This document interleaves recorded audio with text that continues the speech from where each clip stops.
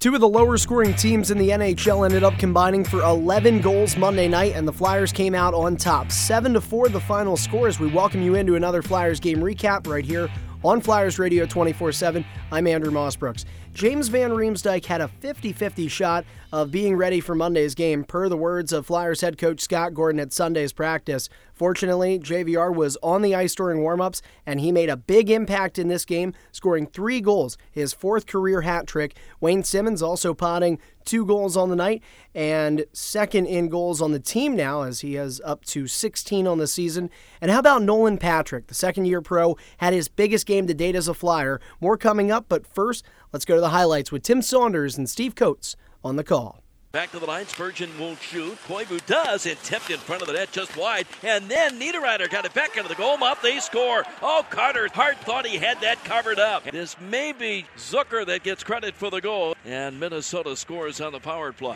Now the fourth line for Minnesota. Giving up, they shot and a score. Hart got a piece of that, and it squeezes through him. This may be Eriksson Ek with the shot. It's 2-0 Minnesota. It's been a long time since Claude Giroux had a power play goal. He's got it again.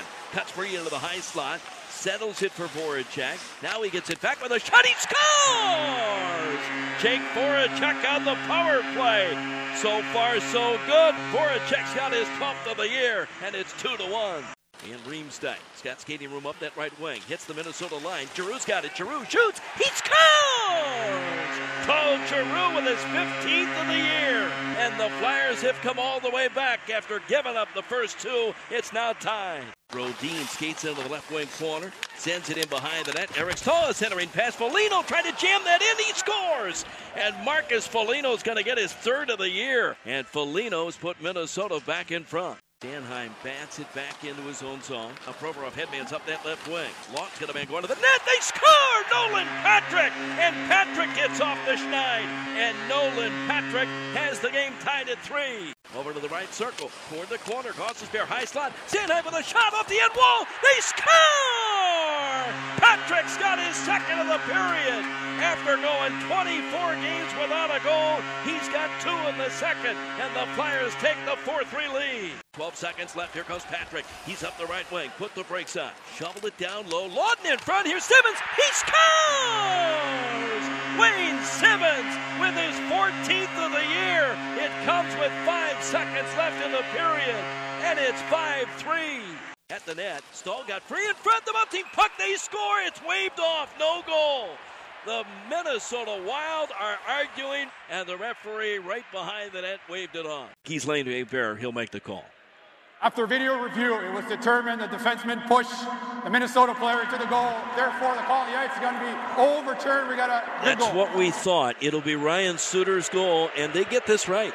And Lawton backhands it out of the zone. Batted away by Simmonds. Simmonds behind the defense, goes in, shoots, he scores! Wayne Simmonds, the 3rd Flyer, with 2 goals in the game. And the Flyers are up now 6-4. Hart was going to come out and play it, but didn't. And Giroux will skip it ahead. An empty net, catching up to that. Van Riemsdyk, he scores! For his 4th career hat trick, James Van Riemsdyk will ice it.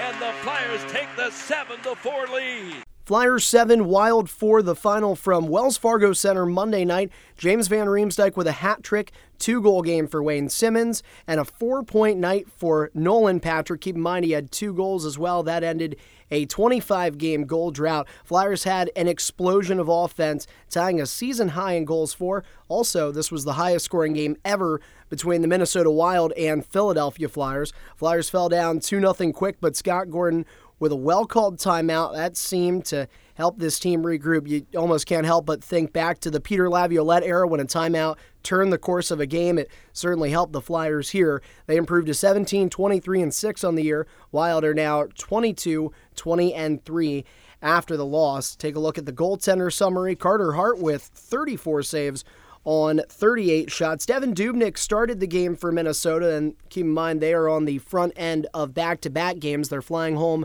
right after this one, going to host the Los Angeles Kings. So they send their number 1 to the net against the Flyers, and I think the expectation was Alex Stalock would be their starter against Los Angeles. Well, Stalock ended up getting some action. He saw the 3rd period after Dubnyk was taken out of the game, allowed 5 goals on 20 shots, and Alex Stalock finished the game. He had 5 saves on 6 shots. We take a look at some of the other numbers in this game. Probably no surprise to anyone who led overall in time on ice. That would be Ryan Suter, over 29 minutes a game, 29:07 in this one. He's averaging about 29 minutes a game. That's the scary part. On the Flyers end, it was actually a forward who led them in time on ice, Sean Couturier, with 24 minutes and 48 seconds. Flyers once again out winning their opponent in the faceoff dot, 64-36 in the percent there. Flyers won 38 of the 59 draws in the game. Mentioned a lot of multi-goal night. James Van Riemsdyk with 3, Wayne Simmonds and Nolan Patrick with 2. Patrick also had a couple of assists, his first ever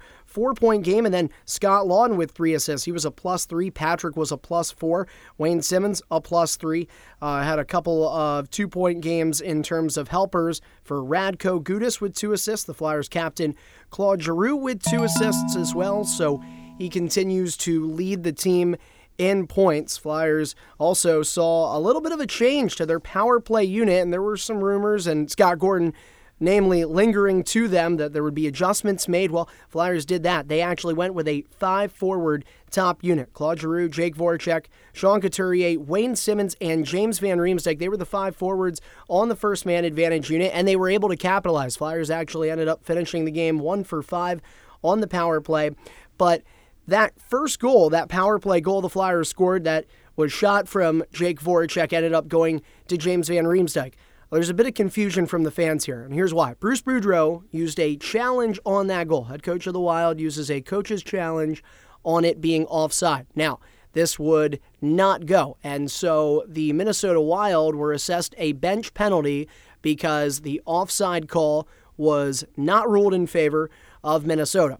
So, Flyers get a power play, and the game continues. Now, get into the third period, and the Minnesota Wild would score a goal. It would end up making the contest a little close, making it 5-4 off a goal by Ryan Suter at the 8:18 mark of the third period. But the goal was waved off immediately by the officials on the ice. So, head coach Bruce Boudreau challenges the goal. Here's where the confusion is. A lot of people wondering, well, how can you do that? That was the second challenge. You're only allowed 1 a game. That is not true. You are allowed to challenge a goal for offsides as many times as you see fit. The only penalty is you get a penalty if the goal is not in your favor, if the call is not in your favor. Now, if you challenge a goal under the assumption of goaltender interference, you can lose a timeout, and that is the difference. So that is why the Wild were allowed to use a second challenge, just to clarify any confusion there, and this time it did work. So Coach Boudreau did not lose a timeout, we should say. Ended up not using one either. But the coach's challenge worked for him. The call on the ice overturned this time. Minnesota got to within 1, but then the Flyers were able to take advantage, getting the big goal. Wayne Simmonds getting the goal that would put the Flyers back up by 2. Although he also had the game winner anyway, scoring to make it 5-3 with about 5 seconds to go in period number 2. But then Wayne Simmonds, second of the night, 10:43 mark in the third period. That would get the Flyers up by 2, and then Minnesota pulling the goaltender with around 3 minutes to go. They cycled the puck in the attacking end, had some chances, didn't go, and then Claude Giroux able to find James Van Riemsdyk out in center, and he was able to walk in and bury the empty netter, making it a hat trick for him. Next up for the Flyers will be the Boston Bruins Wednesday night, similar to Minnesota. It's another playoff team right now. Bruins are sitting third in the Atlantic Division. They've got points in 7 of their last 10. It's a 7:30 p.m. matchup. This should be another tough test for the Flyers. And then, again, another playoff caliber team in the Montreal Canadiens awaits them at the end of the week up in the Great White North, and then after that, the Flyers will break for the All-Star week and their bye week, of course. So that game coming your way, Wells Fargo Center this Wednesday, 7:30. Tickets are available now. Call 215-218-PUCK or log on to PhiladelphiaFlyers.com to secure your seats. Don't forget to follow us here on Twitter at FlyersRadio247 for the latest exclusive content such as Broadcasters Roundtable, Flyer Buzz, full game replays, and more. Until next time, thanks for tuning in to another game recap. I'm Andrew Mossbrooks, and for all things Flyers, keep listening right here on Flyers Radio 24/7.